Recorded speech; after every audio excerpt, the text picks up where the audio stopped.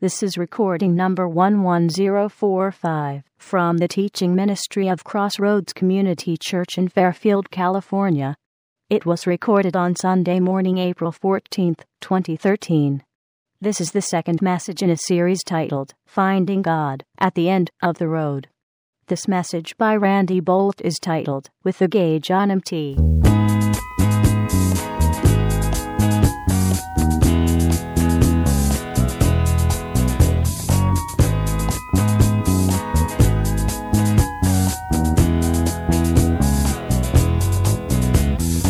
Last week we started this series of 3 messages called Finding God at the End of the Road, and today we're going to be talking about finding God at the end of the road with the gauge on empty. Well, we're going to read in Psalms about David, the great king of Israel, who also found himself there, and not just so we can commiserate, but so that we can hear what he has to say about how to move out of that place, how to have the Lord help us to get out of that spot where we are pressed in at what feels like the end of the road. And today we're going to talk about that sense, because there's a lot of reasons we end up there, and a lot of things that go into feeling like you're squeezed in at the end of the road. And one of those types of feelings, one of those sets of scenarios, is you're there because your gauge is on empty. When I was when we had kids at home, so it was 15 years or so ago at least. We had a car, a Mercury Tracer wagon.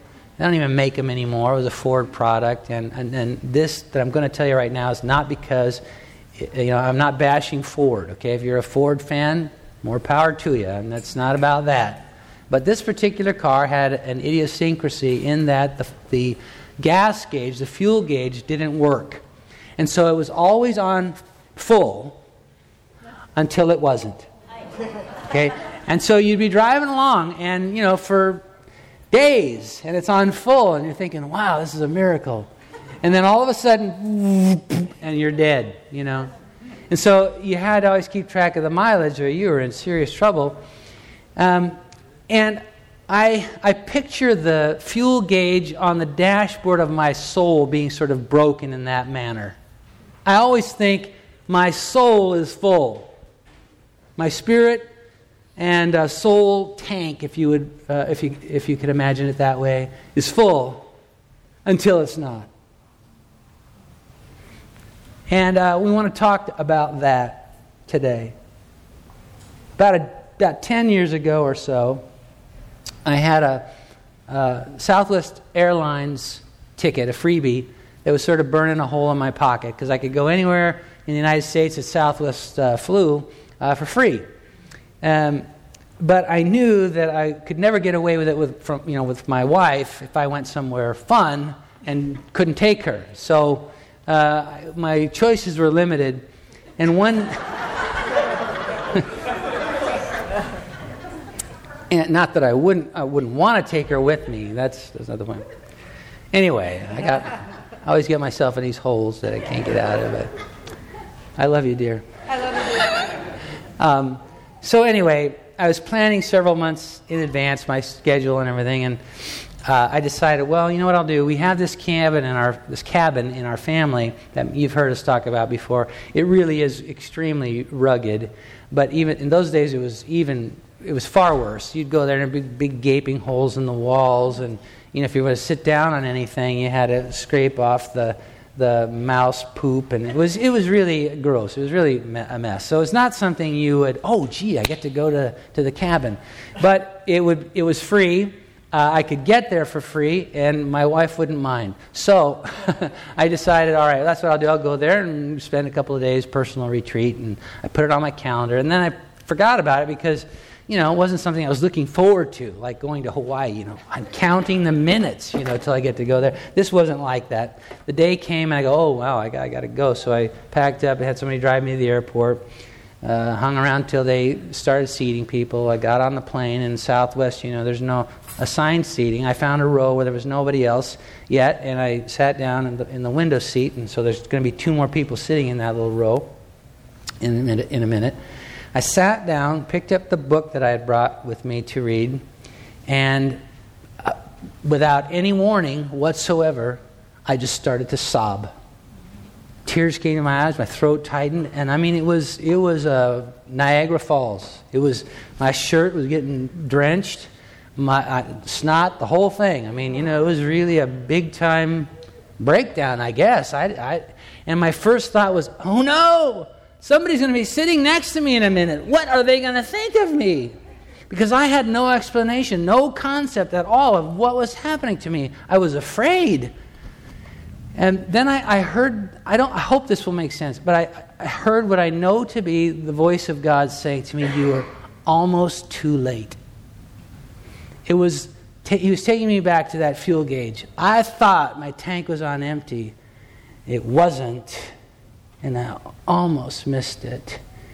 There I was in that seat. God was flying me away on the wings of a 737 or whatever it is that Southwest flies, to help deal with the emptiness in my spiritual tank, the tank of my soul. And I was almost too late.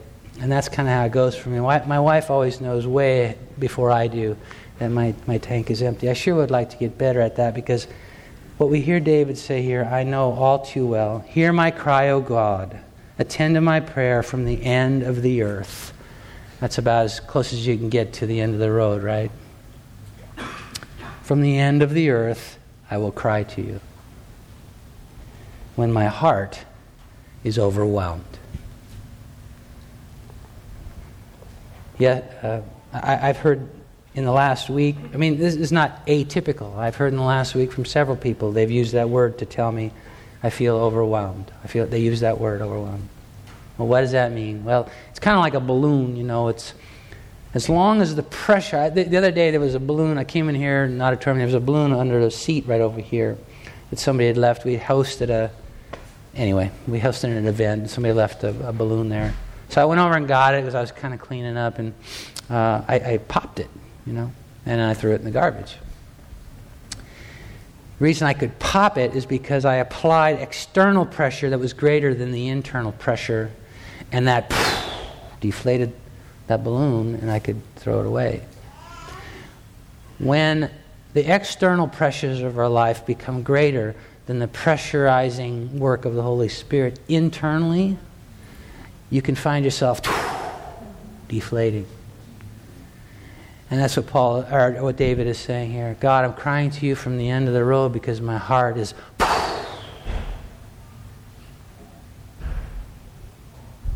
Lead me to the rock that is higher than I. For you have been a shelter for me, a strong tower from the enemy. I will abide in your tabernacle forever. I will trust in the shelter of your wings. For you, O God, have heard my vows. You have given me the heritage of those who fear your name. You will prolong the king's life. He's speaking of himself. He's the king. You will prolong the king's life. His years as many generations. He shall abide before God forever. Oh, prepare mercy and truth. Remember that. Oh, prepare mercy and truth, which may preserve him. So I will sing praise to your name forever, that I may daily perform my vows. One of the reasons I signed up for this preacher thing is that it's a socially acceptable way to talk to yourself. And so I'm talking to myself today as much as anyone. And one of the things I like to do is restate the obvious, because it's sometimes I just move on past obvious things that I are really the key to things. And so this maybe seem obvious to you, but I want to talk to you about what is the problem when we're at the end of the road and with the gauge on empty. What's the problem? Well, first of all, our spiritual and emotional reserves are depleted. I just described the balloon effect. Another thing, when we feel like we're in that state, another thing that is the source of the problem is that we have no headroom or margin. One of my daughters is an author, and she sent me a draft of a book this was years ago, to edit. And by the way, if you're an author or writer and you want me to edit stuff, don't. I really don't like that job. But, she's my daughter. What am I going to do? Say no? So she sends it to me.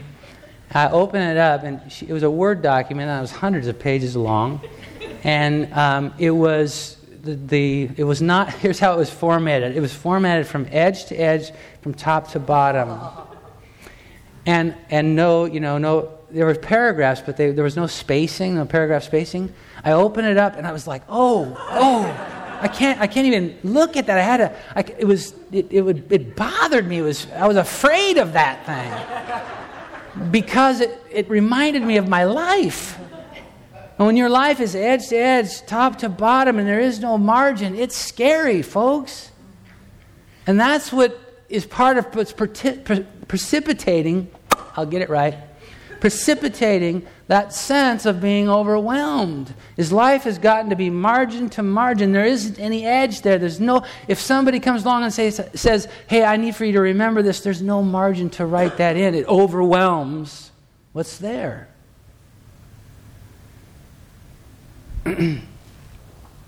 So what are the symptoms of being overwhelmed or having your spiritual soul tank on empty? What are the symptoms? Well, first of all, depression. And I'm not, don't get me wrong, I thank God for medical science that allows us to help treat people with depression. But to just medicate yourself out of depression is not always the best solution. If you're on medication for depression, don't stop taking it. I'm not telling you that, but I'm just saying sometimes depression is merely a symptom that God needs to help get to the root of, and, enough said about that. I think most of us in our day and age are aware of the symptoms of depression, the things that, go into that diagnosis, so I won't take time with it, but this is one of the symptoms of being overwhelmed, being at the end of the road with your emotional, spiritual tank on empty. Another one is seeking escape. And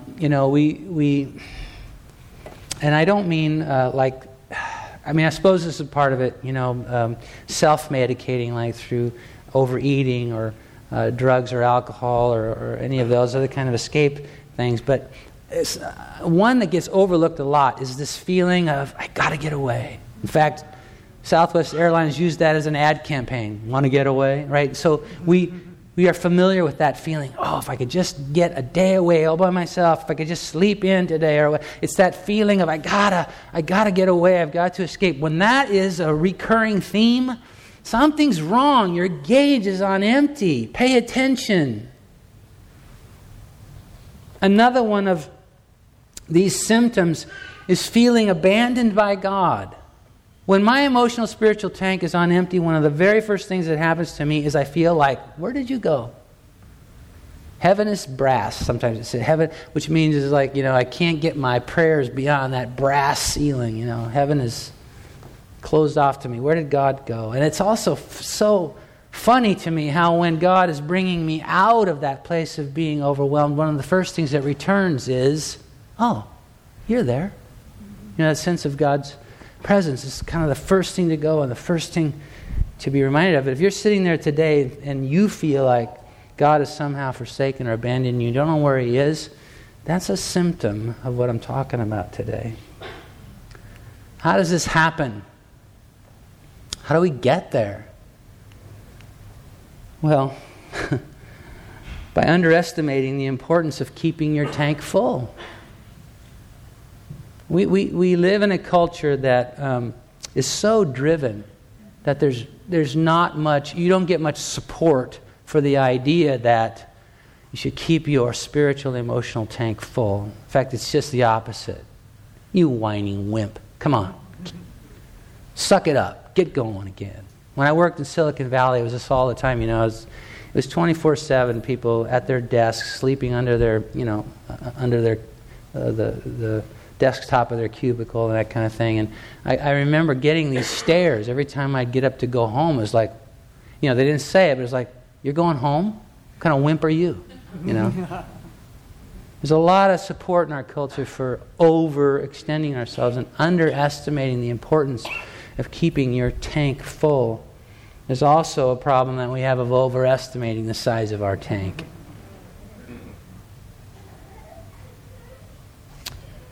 And then finally, disregarding the fact that we have an enemy. You ever heard the term spiritual warfare? How many of you ever heard that? Spiritual warfare. A lot of times when we hear that in church, we think of, going toe-to-toe with demons, and, and there is some of that, but a lot of that, hocus pocus and, cast you out us and, all that kind of thing. But really, to me, the most devastating, deadly forms of spiritual invasion that we need to come against with spiritual warfare has to do with stuff like we're talking about right now that often gets missed, where the enemy is so eroding the quality of your life and your relationship with God that you don't even know it, but he knows that he's made you ineffective and without consequence in terms of the advancement of the kingdom of God, and he's very happy about that. We have an enemy. He wants for you to feel overwhelmed. He wants to keep you there.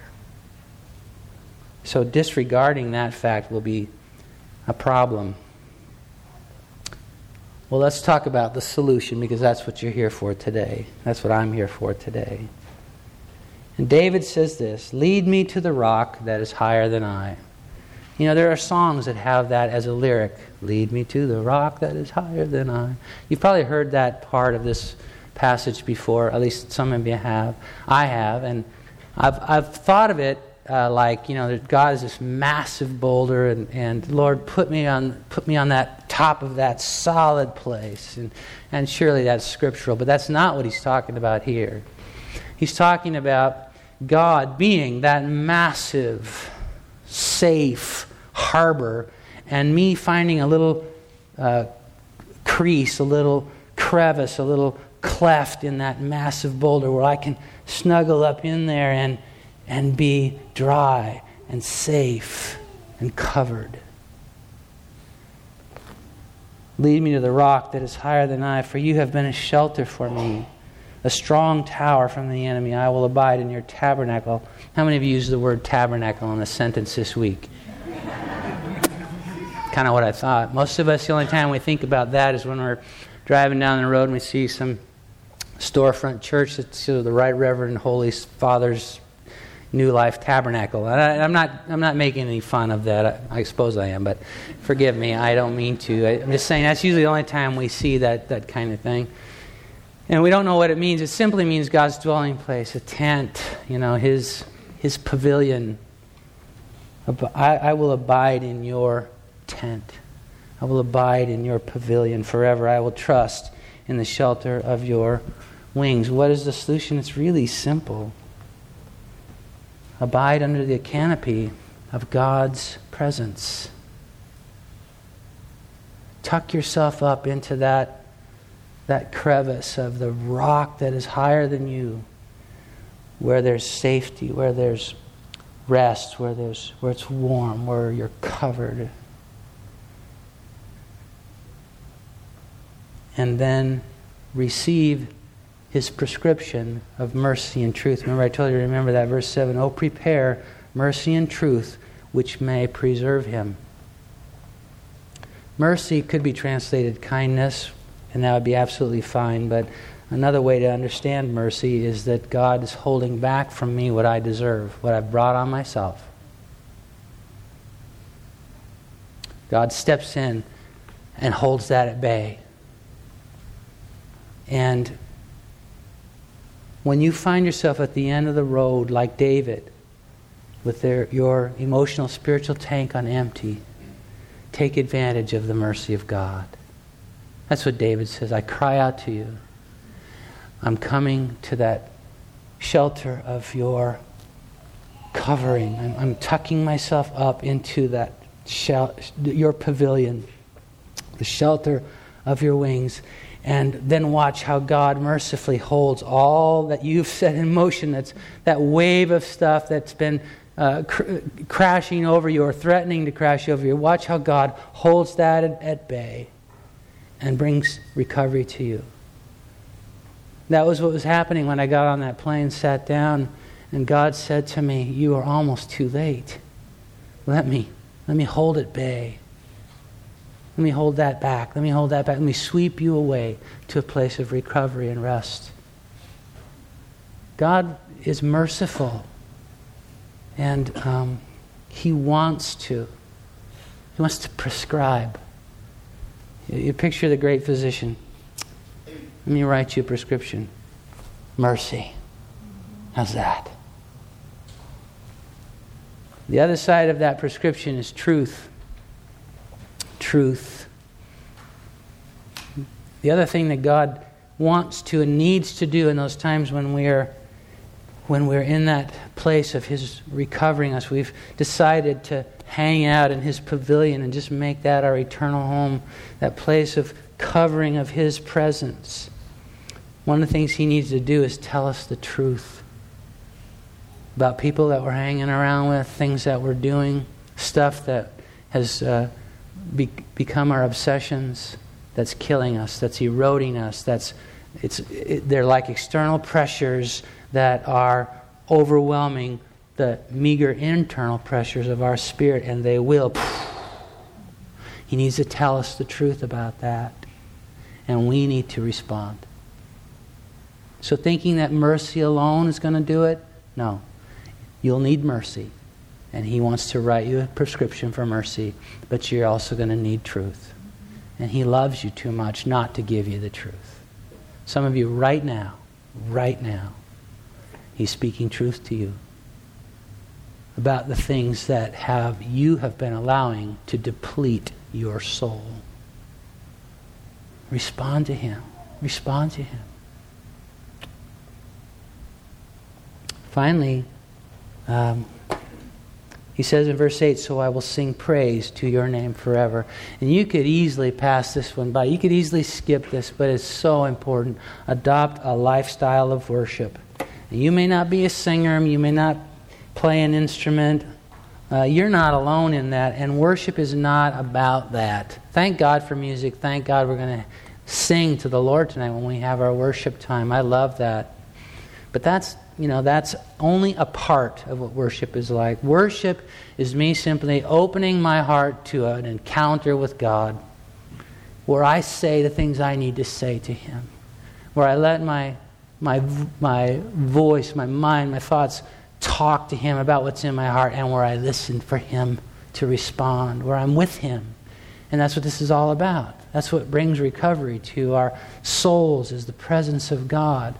And so worship, when my heart is all shriveled up back in there, hidden somewhere behind everything else that's overwhelmed me, worship allows my heart to come to the front, where God can help me, where God can deal with me. It gets my heart out in the front. It also sensitizes me to the presence of God. You know, God has promised to never leave you or forsake you. But we all know what it's like to have lost track of the sense of His presence. When I worship God, there's something that happens, because the Bible says He's enthroned on my praises. There's something happens in that moment where you're here. You're really here. And I need that. It feeds my soul. It pressurizes my soul. It restores your perspective. Worship restores your perspective, because when you are overwhelmed, here's your viewpoint. Everything is over you. It's all on top of you. That's your viewpoint. Worship takes you above to God's vantage point, and things look a lot different from there. And worship repels your enemy. There's nothing that will send him fleeing faster than worship.